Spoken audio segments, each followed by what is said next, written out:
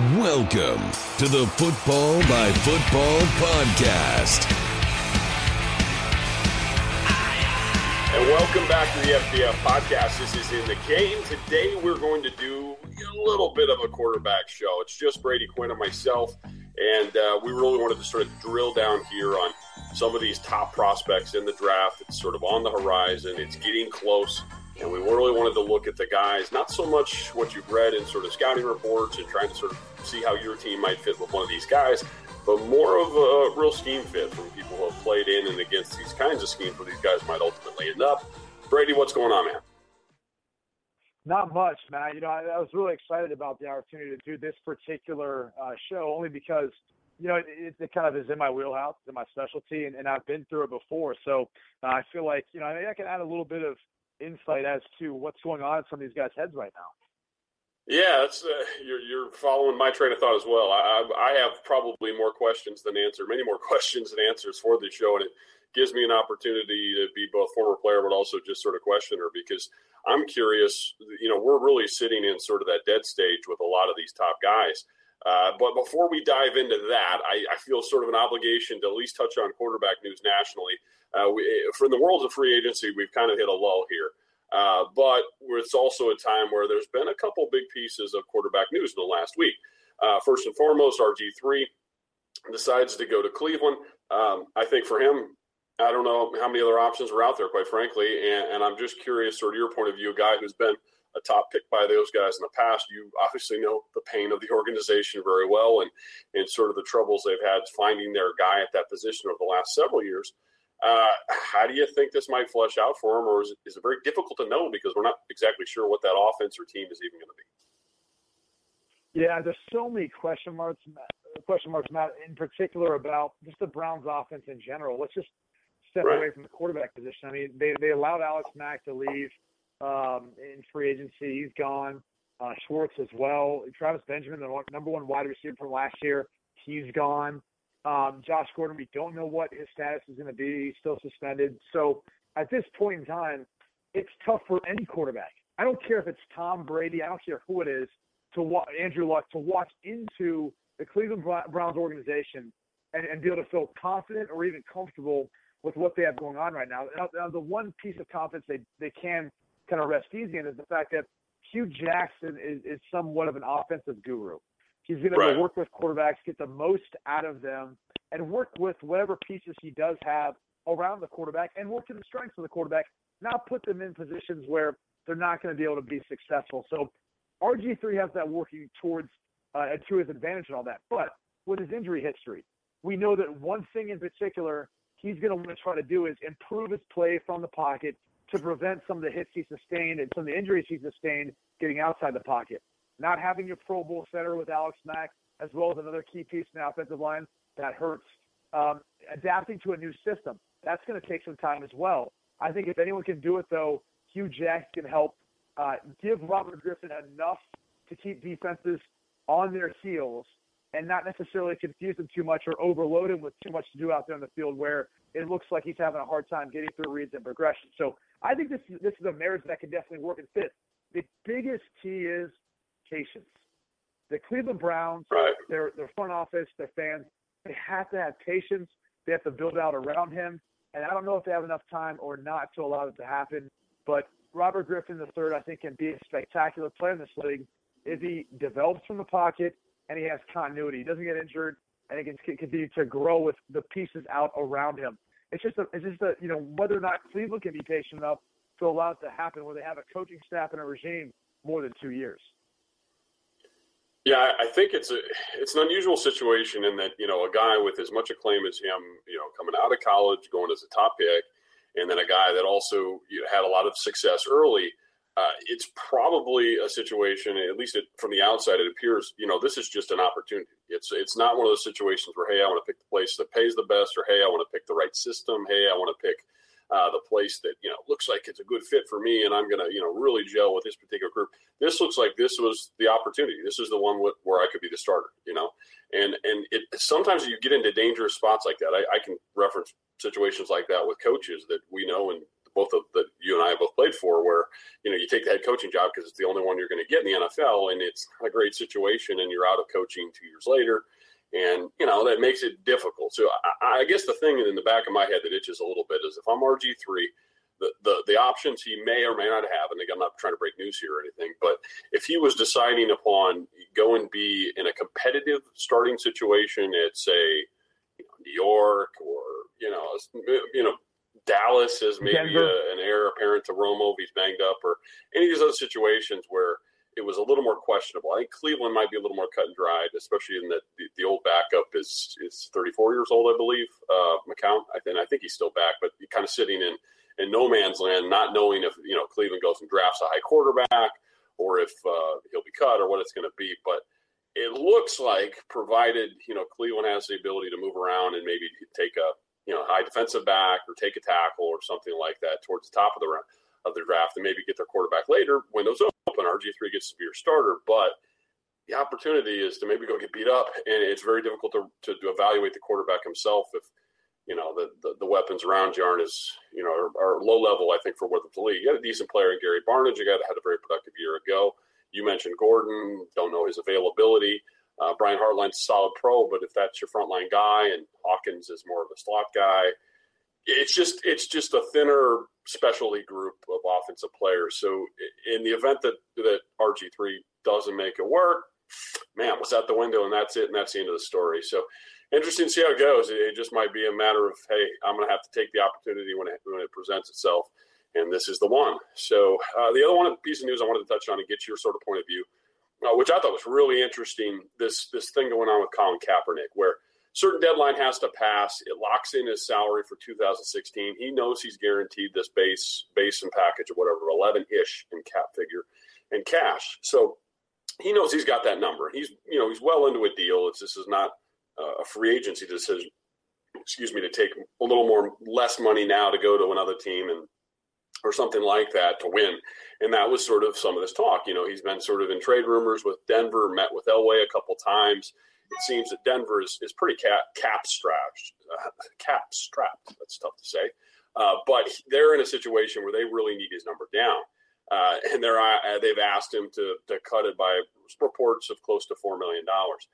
I'm curious from sort of a quarterback standpoint, or say you were in Kaepernick's situation. You've been the starter at one point, had success, had a year where you didn't, lost the gig. You have that guaranteed money. And how tempting is it to take a huge step back of cash that's basically in the pocket, give it back for something that might be better, in the other place? Or now with Chip Kelly, you have a whole new sort of breath of fresh air as well. Where would you go?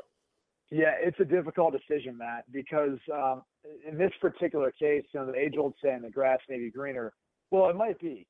You just watched a team win a Super Bowl with a dominant defense. They still have a lot of those pieces besides Malik Jackson, as well as Danny Trevathan on defense. Now, they lost some back-end players, David Bruton, who's a core special teams player as well, and he kind of filled in some of those nickel-dime situations in at a kind of a hybrid safety, almost like down in the box type safety player, almost like a linebacker.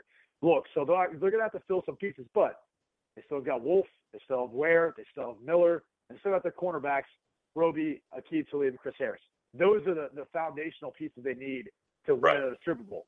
They're going to need more from their offense. And I think they're going to get it because they got C.J. Anderson back. He's going to be the headline back with as much as they paid for him, basically matching what the Miami Dolphins were willing to pay him. So now it's a matter of figuring out if you fit the system. Colin Kaepernick fits this system. He can run it. He can hand the football off, utilize the play-action pass, base everything off of Gary Kubiak's zone running game, and you still got two number one wide receivers to throw to in Emmanuel Sanders and Marius Thomas. So it's a good situation for any quarterback to be in. I think the division is very winnable, besides the fact that you've got the Kansas City Chiefs are kind of knocking on the door a little bit, as well as the Oakland Raiders who are continuing to get better. The Philip Rivers and the San Diego Chargers, they have a lot more room to improve. But when you compare that to the NFC West with the Seattle Seahawks, who really turned on the second half of the season, and they're still dominant as ever, and the Arizona Cardinals, it's looking like an uphill battle. And it feels like the Los Angeles Rams are a team that's a quarterback away from really being able to compete with some of their defensive pieces. So that being said, I could see why he'd want to leave, but you're also talking about a coach in Chip Kelly who's going to run a system that's really going to play to the strengths of Colin Kaepernick, right? Him spreading the field horizontally with his system is going to allow for bigger windows to make easier throws and not have to fit the ball in tight windows, something that Colin Kaepernick has struggled with. And I think he would be able to excel in Chip Kelly's system in San Francisco. But at this point, I mean, Matt, tell me if I'm wrong.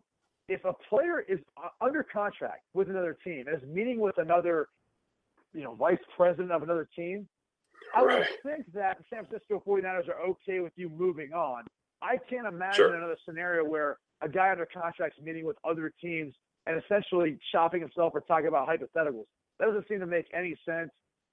So, and on top of it, look, he's not going to want to give any money back. It's not going to happen in San Francisco. Maybe that's the only reason why he stays. Every player should obviously keep as much money as they can and force the teams to deal with the contract that whether it was the San Francisco 49ers agreed to or that him and his agent did and make the Broncos agree to it. You should never give any money back in a contract.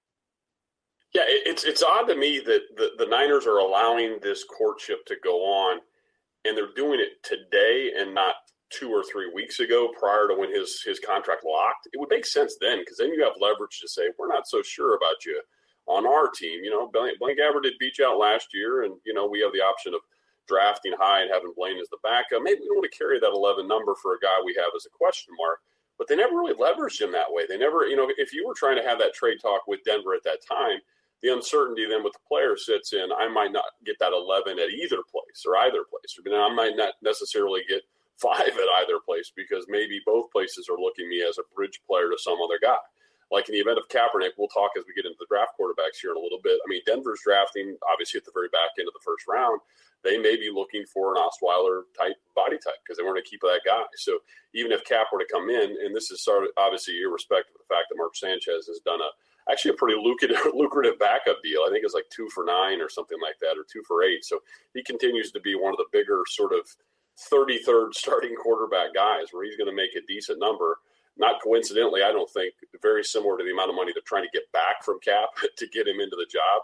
So it's almost as if they have 2 bridge guys there. But I think that the unusual situation is Cap is quite likely choosing between 2 bridge spots. He's not, hey, this is the place that wants you. This is a place that you can grow and live out the rest of that initial contract you signed. It might be 2 places where both seem to be giving strong indications that they're looking for someone else. And that would freak any player out. So for me, by default, I go with the one where I know I'm getting the more money and it's already sort of paid in the pocket. But it'll be interesting. You touched on the idea of him under center with Kubiak. I love it because, he's a really long athlete, strides real well.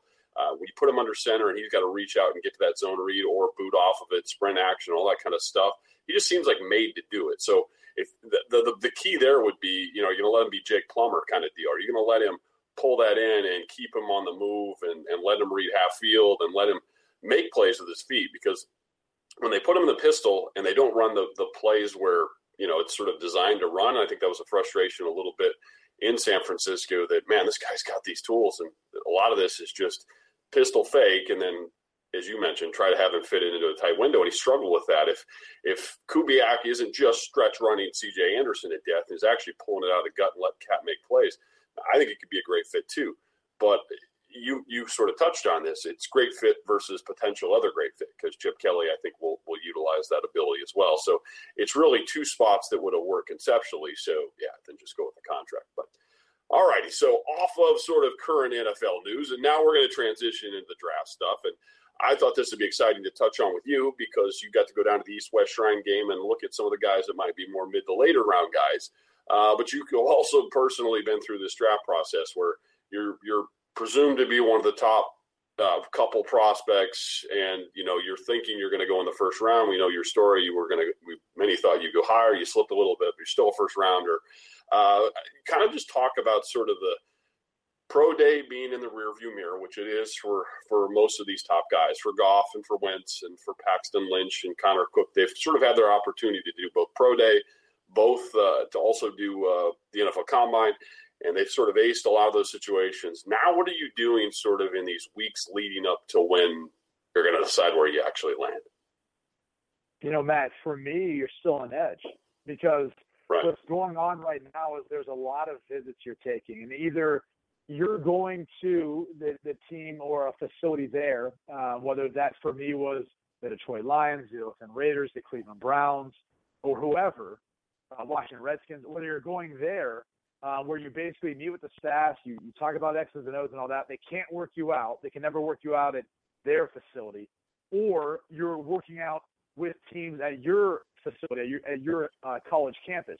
So, for example, I was working out with the Tampa Bay Bucks at the time with John Gruden or even Cam Cameron. And it's kind of funny to see John Gruden now do his little QB camp. I mean, he was essentially doing that as the quarterback coach, or as the head coach of the Tampa Bay Bucks. So it's funny how that all worked out. And they throw in curveballs. You know, like with the Miami Dolphins, I was throwing to my own wide receivers and running back, guys I was familiar with. With the Tampa Bay Bucks, they flew down with Bruce Allen, their general manager at the time. They flew down Maurice Stovall as well as Mark Clayton. So I had guys, one guy I'd never thrown to. Now, Maurice Stovall I'd thrown to. Fortunately, he was an alum of Notre Dame and a wide receiver I had, so that worked out well. But I had another guy I'd never seen come in out of breaks before, and I had to deal with very similar to what you have to deal with at the combine. But you're doing drills and you're doing drops and throws and play action fakes similar to what their offense does, not to maybe what you've done before in college. So they're really trying to test you to see how you fit in their system, how high your football IQ is, to see if you'll adapt into their system and be able to fit in right away. So right now is actually a very key time for a lot of these quarterbacks who are going on these visits and still really, a part of the evaluation process right now that you don't really see as much into. You see the combine, you see the pro days on ESPN or the combine on NFL Network. You don't see these visits quite as much. You hear every once in a while little rumors or murmurs, but that is really what all these guys are focused on, still trying to make sure they're taking care of their bodies, staying out of trouble, and really focusing on a lot of these visits. Yeah, it's sort of the stuff behind the red curtain, and I think as a player, there's a lot of little maneuvering that goes on now. We're definitely going to hear this, and this is even speaking now as media members. We're going to hear some goofy piece of news. One of the things that's out there is Paxton Lynch has supposedly some floating pieces in his shoulder or something like that, or that something that was discovered in a med review, but that wasn't necessarily something he ever dealt with or even thought much of when he played.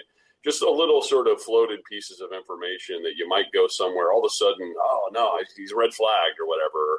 Just some, like Teddy Bridgewater was the small hands thing, or like late information that everyone sort of hyper focuses on in the 11th hour that is meant to maybe scare a team away or give an indication that they don't have interest when they have a ton of interest, sort of to throw shade over a player, to try to help move them back your way. But I think now we get into the silly hour where we know who some of these top guys are. You might hear the leak about a team being interested that really isn't, or just some little attempt to poke holes in a guy that might be a completely irrelevant kind of thing. I remember watching a ton of Teddy Bridgewater through college at Louisville, and then just watching him fall precipitously and thinking of all these things that were being said of him.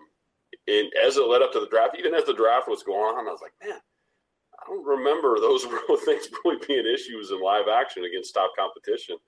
And all of a sudden, are any of these concerns real? And, and watching Manziel go over him, and then Manziel kind of flame out and have the struggles that he did. And again, Teddy hasn't set the world on fire. I think he still has a long ways to go. But kind of understanding a lot of those concerns that crop up from today till sort of when that post is in the ground on draft day, a lot of it can be nonsense. But we'll talk about some of them anyhow. So let's start taking a look here, a long look. And I actually like that I personally have worked some Paxton Lynch games when Memphis has played UConn. I know you've worked some Jared Goff games. Is that correct? You've seen him at Cal? Unfortunately, I never got to do one of his games, but I watched a lot of film on him because I did a lot of Pac-12 where I was watching the teams that he'd played. Yeah, that's what I thought. Yeah. So, I had a good chance to review a lot of his tape. And, it's hard, Matt. When you see a player of Jared Goff's stature, you can't help but, even though you're focusing on the other opponent because you actually have them in the game you're doing, your eyes just seem to always kind of float over to the actual player just because he makes a throw or he makes a play that you're saying, wow, that's what makes him deserving of, maybe the number 2 overall pick in the draft, first quarterback taken. Yeah, he's an interesting guy. I think if sort of we look at least for the purpose of this show, we're going to try to we'll get into some of the lower round guys later and some of the more speculative guys. But for the purpose of this, there's 4 guys that have really at least rumor mill wise, at least around the first or maybe early second kind of guy. Jared Goff from Cal, Carson Wentz, the guy from North Dakota State that's really sort of jumped to the top of a lot of people's boards and caught some people by surprise. Paxton Lynch, similar situation, quite frankly. Ton of wins at Memphis in his junior and senior year, the last 2 years, really sort of brought him into national attention. And then Connor Cook, who's been sort of the consummate, lots of college starts at a top program and has been sort of a steady Eddie and has a super pro frame and all the tangibles and stuff like that. So amongst this group, we'll start with Goff because we kind of led there. The one thing that sort of jumps out to me, and you actually talked about him a lot on a lot of our college football shows throughout the course of the year, and it got me to pay more attention to him. And I really took him to be a guy who would have an exceptional performance, and you would make me aware of it. I'd go back, check highlights. I'm like, oh, this guy's a stud. And he had some real sort of doldrum games, I thought. Some more times where I would go tune in, and it wasn't his best week. The one thing that sort of stands out for me is his footwork is really good, and his base seems really good, where he's got this kind of almost like nifty feet. Like he kind of gets himself set in situations where it looks a little unnatural too. So I'm guessing him to be a pretty good athlete. His combine measurables would back that up more or less. One of the things that is a little interesting is all these 6'4", 6'5", and in Paxton Lynch situation, with 6'6" or higher kind of guy. This is the thinner guy of the group. This is closer to like a Sam Bradford. He's like a 215 kind of guy, which, in 6'4" body types, a lot of these guys end up being 225 or 235 or even higher. He's a little thinnish, and if you watch some of sort of his games at Cal, and they did not have a great senior year. I mean, it's like 7-5, somewhere in that range. Good, not great, bowl qualifier, but not exceptional year. He got hit a lot. And I think that's good news, bad news, because he's thinnish, took a ton of shots, some bad habits in my point of view, and I'm not trying to pretend to be a draft analyst here. I'm not. I haven't watched all the games this guy's played or anything like that. But he took a ton of hits, and there were times where it looked to me like just trying to get rid of this thing because, I'm taking shots. But at 215, taking a lot of shots, he looks tough as nails. It's almost kind of like a Tony Romo kind of feel to it, where creativity, great feet, nifty feet. I know his frame's nothing like Tony's, but probably all those sort of, okay, if we put this guy in a better situation, wow, he could really smoke it up here. What's sort of your take on Jared Goff? Yeah, I think one thing you pointed out, and everyone kind of loves, is the base that he's able to throw to. He has such quick feet because he maintains a base in which he doesn't really need to take any additional space up with a stride. It's very short, very compact. His release is very compact. And I think what combines all this to make him seem so quick on film, getting the football out of his hand and anticipating throws, is he's a quick decision maker. He's a smart kid. Right. He understands how to dissect the defense and then how to utilize all of his physical skills to then get the ball out quick in the right spot, on time, and on the money. And one game in particular that I can kind of recall watching on film and kind of getting the same sense that you were, like he's getting hit a lot at this point in time, was versus Arizona State. And that was a game that was basically a shootout. It was basically on his shoulders. And he absolutely played as tough and showed so much grit and desire to win that game, bringing his team back, making the big clutch throws when he needed to. I think that was what was so impressive to me, was there was a lot of people doubting that. Now, granted, the college level is drastically different from the NFL. Sure. Those hits hurt that much more, and they'll injure you. They'll put you out. But for what he was able to accomplish in the 3 years that he was at Cal, 96 touchdown passes, only to 30 interceptions, it kind of goes to show you that he has been a good decision maker now for quite some period of time. And he almost had a 2-to-1 ratio his freshman year when he played. And yep. he was in a very dynamic offense, spread offense, but he played to that offense. He played very well under that system. I think he'll be able to adapt to whatever system he's in. He's been working a lot under center over the past few months, now trying to prepare himself for what he believes to be more of an NFL-style system. And so far, the reviews coming back from scouts and GMs are good. And you could tell, just watching him at the combine, even with him acting like he was under center in the flash fakes, he's worked on it enough where he's starting to kind of build that muscle memory and get much more comfortable.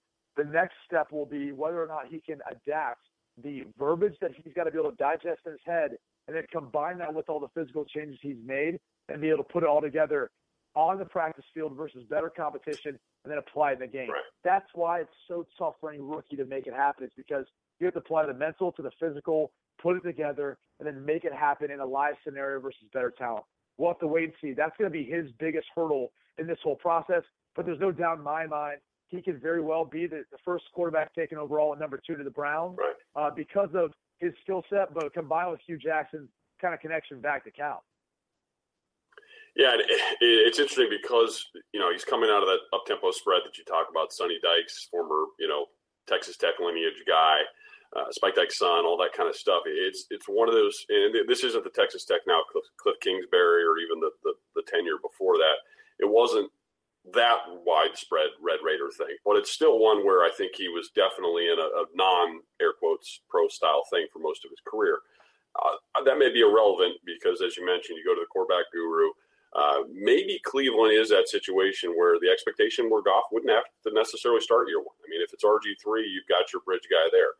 And you get into the unusual situation that if RG3 just catches fire and he's the player from years past, if that were to happen, Goff gets to do the Aaron Rodgers thing and sort of come along slowly. So, not trying to make that connection because they're both Cal guys, but I'm looking sort of down the list of places here that we would presume to be sort of quarterback needy. The Cowboys rumored a lot, and I'm always wondering if this is more smoke than real fire.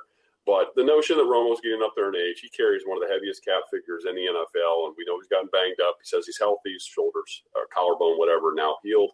But, he just always seems like a guy who's a hit away because of his style, and his toughness is incredible. But the talks of them going to get a guy, maybe the Cowboys are really more of a candidate for an early second kind of guy. A guy that's a little more speculative that could spot start if need be.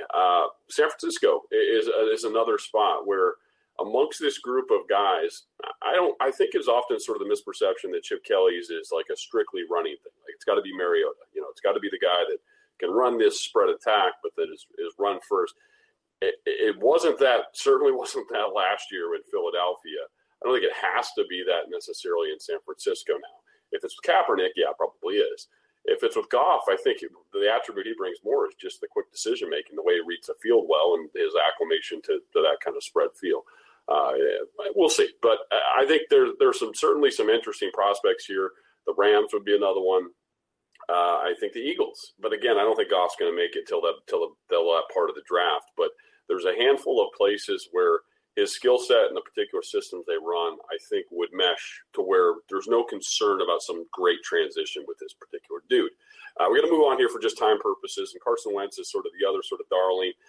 There's been some conversations where he might be the first taken instead of Goff. Again, we're always talking here about landing spot, and that'll probably drive where any of these guys go. Carson Wentz is obviously the North Dakota State guy, an FCS school used to be in our conference, University of South Dakota, and just as a little sort of asterisk, and not touting this necessarily, but a little backstory on Carson Wentz. He did miss a ton of games this year, broke his wrist during the season, and that was against Coyotes. So, I think he'll be fine in the NFL as long as he doesn't play against USD. So, no, I'm joking, but this dude is really sort of rose to national attention.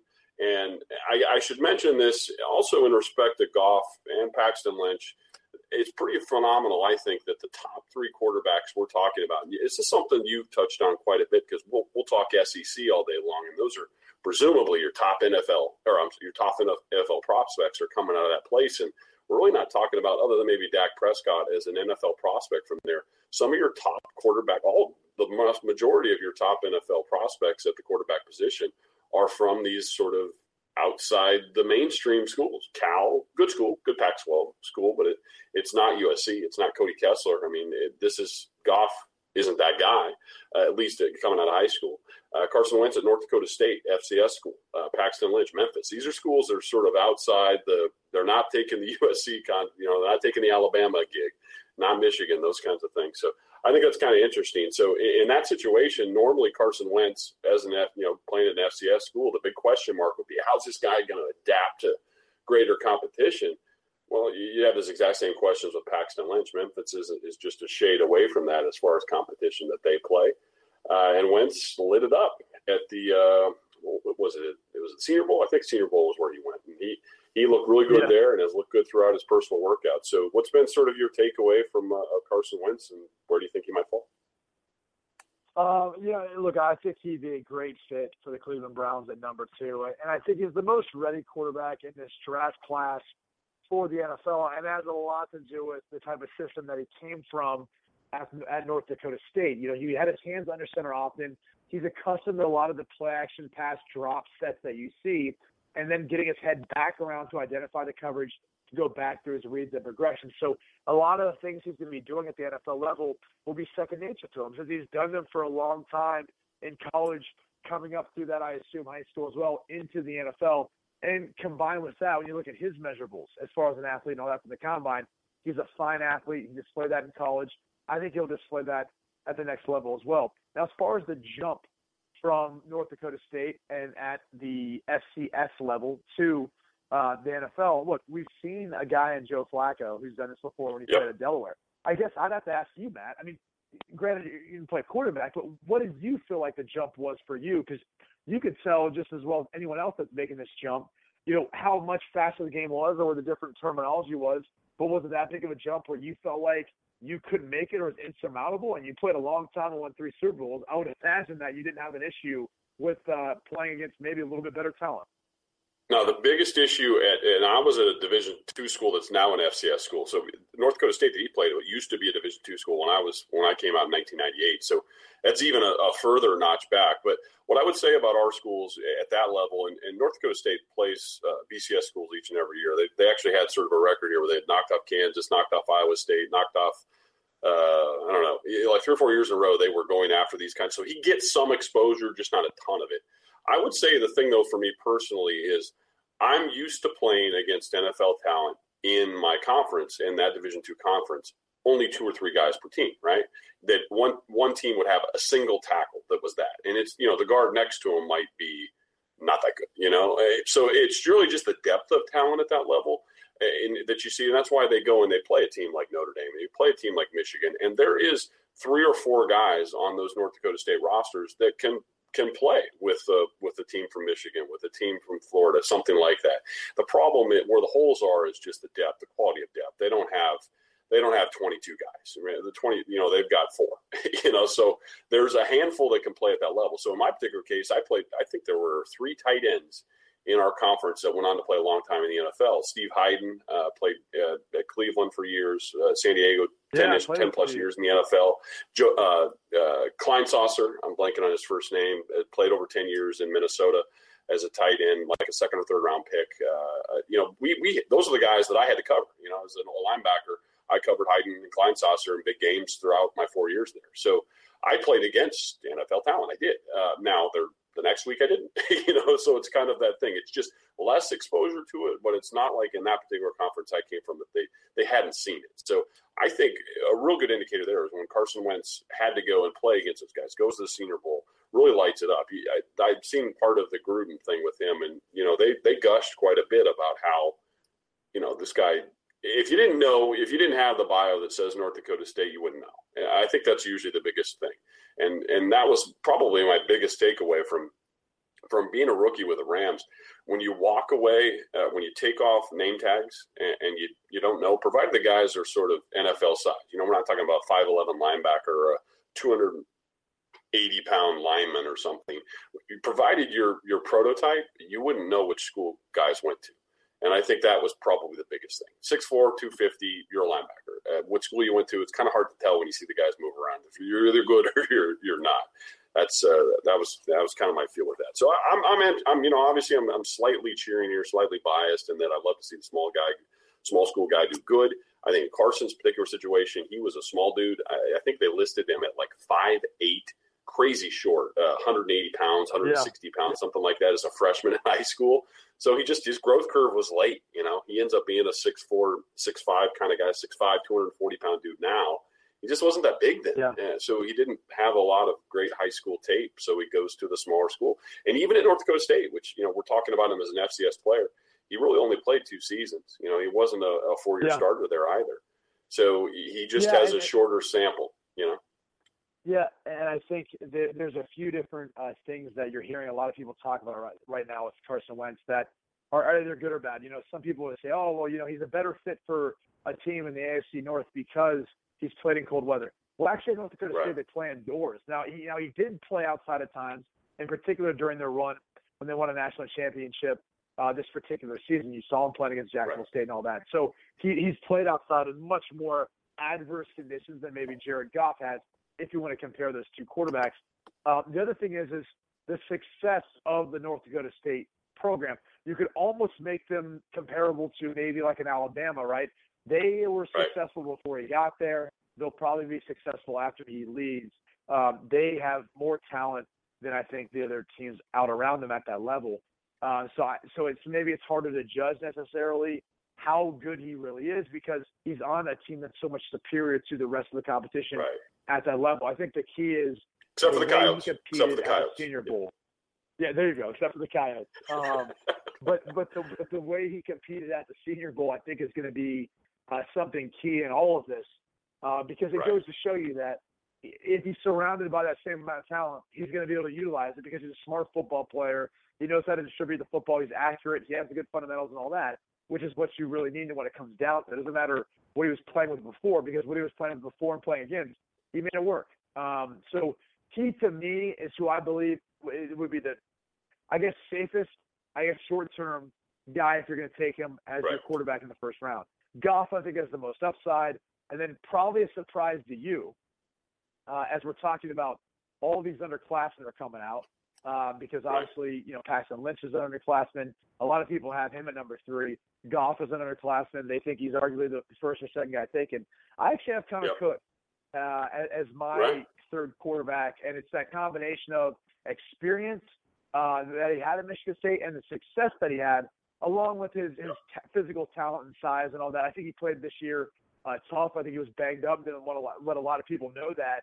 But I think he's going to be possibly the third guy taken off the board, and I think he should be if you look at his body of work compared to Paxton Lynch, who really, I think, in his bowl game really struggled versus some of the better competition that he was able to really ever face in his career.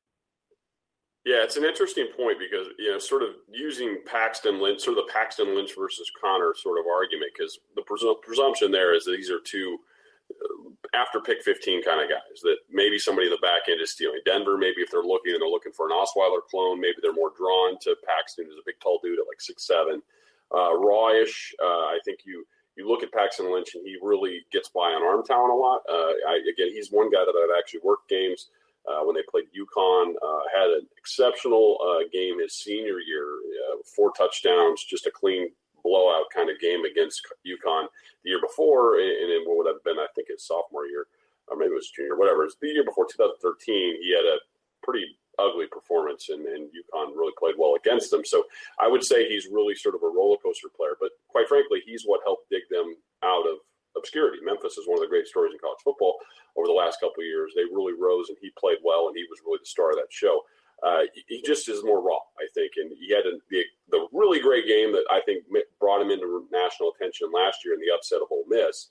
But then you mentioned in the Birmingham Bowl against Auburn, he had a pretty rough performance. So he's another guy who's very dependent upon these pro day performances and the Senior Bowl stuff and all that kind of stuff. But I personally kind of lean towards where you're leaning with Connor Cook. He's a guy that tends to get overlooked.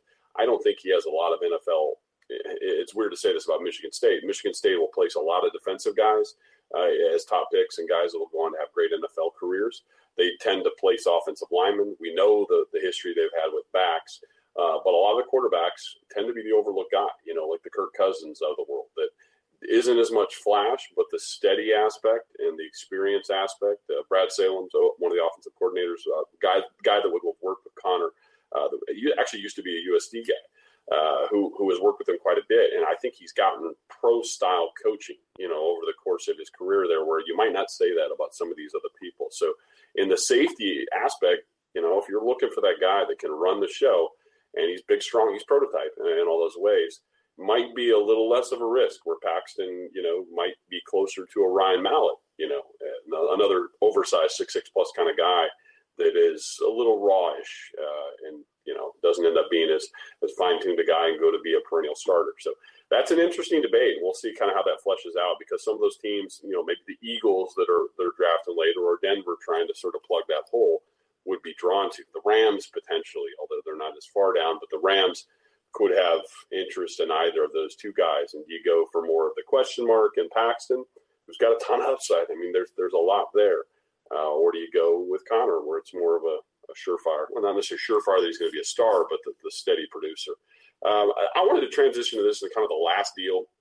I thought this would be interesting to get from you because you actually got to coach some of these guys this year. I know you were down at the East-West Shrine Game. You were an assistant with on the Charlie Weiss side for the East. And there are 6 quarterbacks down there. The West, I believe, was Vernon Adams, so you didn't get to work with him necessarily hand-to-hand. He's sort of the smaller, non-prototype the quarterback from Oregon, smaller athlete. I'm obviously talking in stereotypes here because I don't know a ton about him, how he would project as a pro, just that he's clearly not prototype.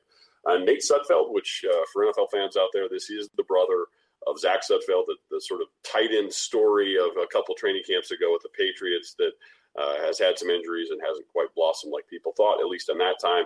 But Nate is at Indiana, he's more of a project, big, tall guy. You might be able to speak more to him and how he played, at least during that week of practice. And Brandon Dowdy from Western Kentucky, another bit of a project. But on your east side, you got to see Joel Stave up close. That's a dude from Wisconsin. Big Ten fans will know well. Steady Eddie there, too. Not an explosive offense at Wisconsin for passing game purposes. Jake Rudock, former Iowa quarterback for 3 years, goes to Michigan, has a steady year. His final year, a lot of people are liking him as a potential back-end draft steal because he's smart, has been in Harbaugh's system. Pro transition might not be as tough for him. He's not a 6'6 guy, not a 6'5 guy. A little less prototype in that regard. And Blake Fronapple, who, obviously I did most of his games for his junior and senior year, saw him quite a bit. Another one of those over 6'5 kind of project guys, but that played in a pro system with Mark Whipple. Any of those 6 that sort of caught your attention? Is there a place where, hey, these are one of these guys might be a project that might fit with some of these teams that aren't necessarily looking for their day one starter in 2016, but that have a bridge guy already in place, but might one of these guys fit down the road? It's interesting from my experience up to that week, working with some of the quarterbacks on the East, and then in the game, Vernon Adams, the quarterback out of Oregon who transferred from Eastern Washington, he was the guy that really stood out as far as his performance in the game. And what you're hearing a lot of right now are the comparisons between Vernon Adams to Russell Wilson.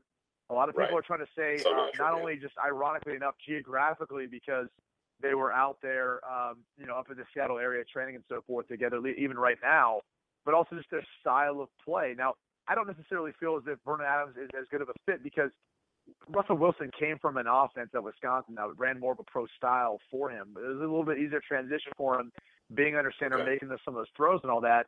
And to me, I feel like Russell Wilson had a very prolific career in college at NC State before he transferred to Wisconsin. Vernon Adams has some work to do if he wants to kind of convince people that he could be a Russell Wilson. But it leads you to think, like we had just talked about a moment about this with Paxton Lynch, do people kind of give him more favor or look at him in a better eye because of the way Brock Osweiler was able to play this year and how he was viewed, being that both are 6'7+ quarterbacks.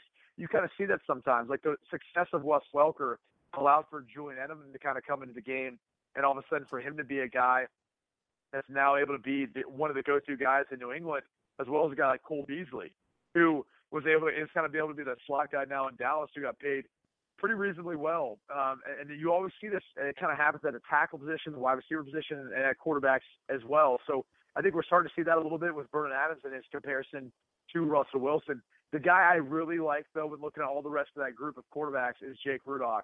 And it's an interesting a study because at this time of year, you hear so much stuff right now, Matt, about what guys have where and who's going to meet with who and working out with who.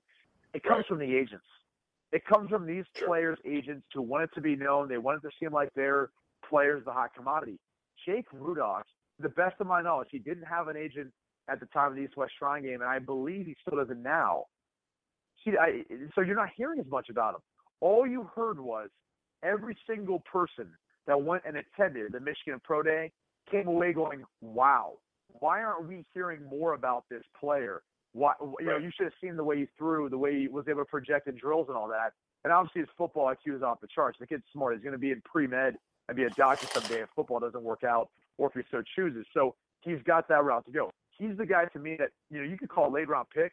I would be comfortable taking him in the 5th round with the ability that he was able to display on the field that I saw during the week of working with him.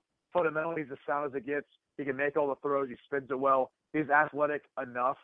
And the fact that he was able to deal with one offense at Iowa, be successful in it there, transfer to Michigan, whole new offense, and adapt right in and have another successful year. So that, to me, shows me that he's going to be a quick learner. He's going to be able to pick up whatever system I throw at him and be successful right away. I wouldn't be surprised if you see him taking as high as the 5th round. He could end up being a 7th-round pick because of his size. He's more of a 6'3", 6'4" guy sitting around 220 pounds.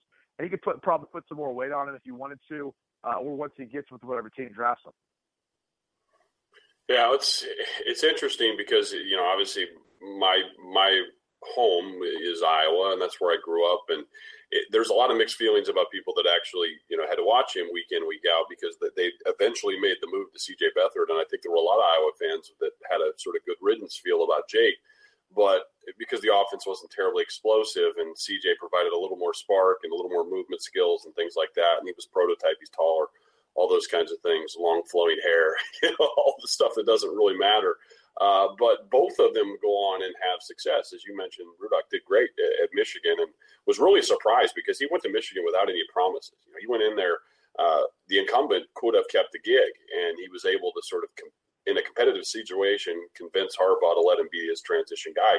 He didn't really recruit there. He's not some hot thing. He's a longtime Big Ten starter who's going to have an option to play one final season. So going into that environment and winning over people who had already been a part of the Michigan program, albeit not with Harbaugh, that it says something about a guy. So you're talking 5th round. The dude just might have smarts and moxie, and he's a good competitive guy who can improve and adapt quickly. So, yeah, I think that's an interesting idea. I look at Frohnapple, and, maybe I'm just drawn to bias there because I've seen so much of him. He does some things that are frustrating. He had probably too many red zone turnovers where you'd see the guy give balls away that didn't need to happen. But he was certainly in a pass-heavy offense, played for Mark Whipple, who used to be was Ben Roethlisberger's first quarterback coach in the NFL. And so he's been an OC, he's been in a pro-style offense, he's been in one that has him under center, has him in the gun. A lot of shifts in motions, a lot of oddball formations. It's certainly not a spread. So he's probably one of those guys where if you want to take him as a free agent or you want to take him as a late round guy, he might shock you. I think the way he comes out of a rookie training camp, out of the summer stuff, and you go, wow, this guy's picking it up quickly, and he's big and tall, and he had his twin brother was a tight end at Marshall, and that's where he actually transferred from. So he's sort of got that pro frame. Again, sort of similar to your points about Rudock, real smart kid. If he's not doing this, he's doing something else good in life. So I don't know. It'll be good when we get back when all this is done, maybe as things sort of mature, even talking about this a year from now, where these things kind of all shake out. But good talk. Can't wait to see this thing all go down and see where people invariably end. I think we didn't touch on this as we looked through it, but Jared Goff, Carson Wentz, there's a good chance these guys are going to go to bad teams. So regardless of what we think of them, Matt, that's going to be the tough transition. Let me say one last thing, one final connection between the draft class quarterbacks and Colin Kaepernick. Whoever goes to, whether it's Goff or Wentz, you're looking at number 7 with the San Francisco 49ers right there. If they do end up taking, whether it's Jared Goff or Carson Wentz, don't be surprised if that trade ends up happening then, where Colin Kaepernick is able to then go to the Denver Broncos. It just feels like it's going to happen. It's only a matter of time. And if that draft choice does happen, where they take a quarterback that high in the first round, you'd have to believe that Chip Kelly's looking at going with him, being his quarterback, at least for the foreseeable future in his first year, as the 49ers head coach. And Kaepernick, essentially the writing would be on the wall, which I already think it is, but it's just a matter of time to see how the scenario plays out. Yeah, and something I think we get lulled into these conversations about, it's just today's NFL. The presumption is that a rookie can start, and we saw Mariota do it last year. We saw Winston do it. We've seen RG3, but it's been a few years and things turned. But in these last several seasons, we've seen a lot of rookies start. I think it is a little bit unique situation in each of these spots where we're talking about landings for some of these top guys, whether it be Cleveland, whether it be Dallas, whether it be the Rams, whether it be the Eagles. Each of these places really do have, at least on the surface, a bridge option that's not so speculative, not like a career backup that, hey, we're going to give him his shot and ride the season out and let this other guy grow. RG3's had success. He can be a starting quarterback for the Cleveland Browns for a full season. And if you're Goff or Wentz, that might be not so bad. Yes, you're going to a bad team, but I don't think there would necessarily be pressure for him to pick it up right off the bat. It certainly wouldn't be that pressure in Dallas. Certainly wouldn't be that pressure even in LA. I mean, Nick Foles presumably still going to be there. And then, who knows? So in the Eagles, obviously they have their sort of quasi commitment to their starting quarterback. They did give Sam a new deal, but it was not a locked in stone going to be for the next 5 years kind of deal. So in a lot of these situations, I think this young quarterback class doesn't necessarily need to have any of these four be the day one 16-game starter for any of these teams. And that might be a good thing. So yeah, something that I know you've advocated for in the past of needing to give these guys some patience and let them grow and let them become great NFL starters. We'll see. All right, man. Have a great week. We'll talk to you again. You too. That's all we have for today's show. Thanks so much for listening to the Football by Football podcast. As always, the FBF podcast can be found for streaming or download on footballbyfootball.com or blogtalkradio.com. You can download the FBF podcast on iTunes, Stitcher, and on the TuneIn Radio app. For daily insightful stuff from guys like Brady and myself, make sure to check out the footballbyfootball.com Facebook page and give us a follow on Twitter at FBbyF. See you next time. Thanks for listening to the Football by Football podcast. Football insight by football players. Night, Lucky. Night, Dusty. Good night, Ned. Good night, Ned. Good night, Ned.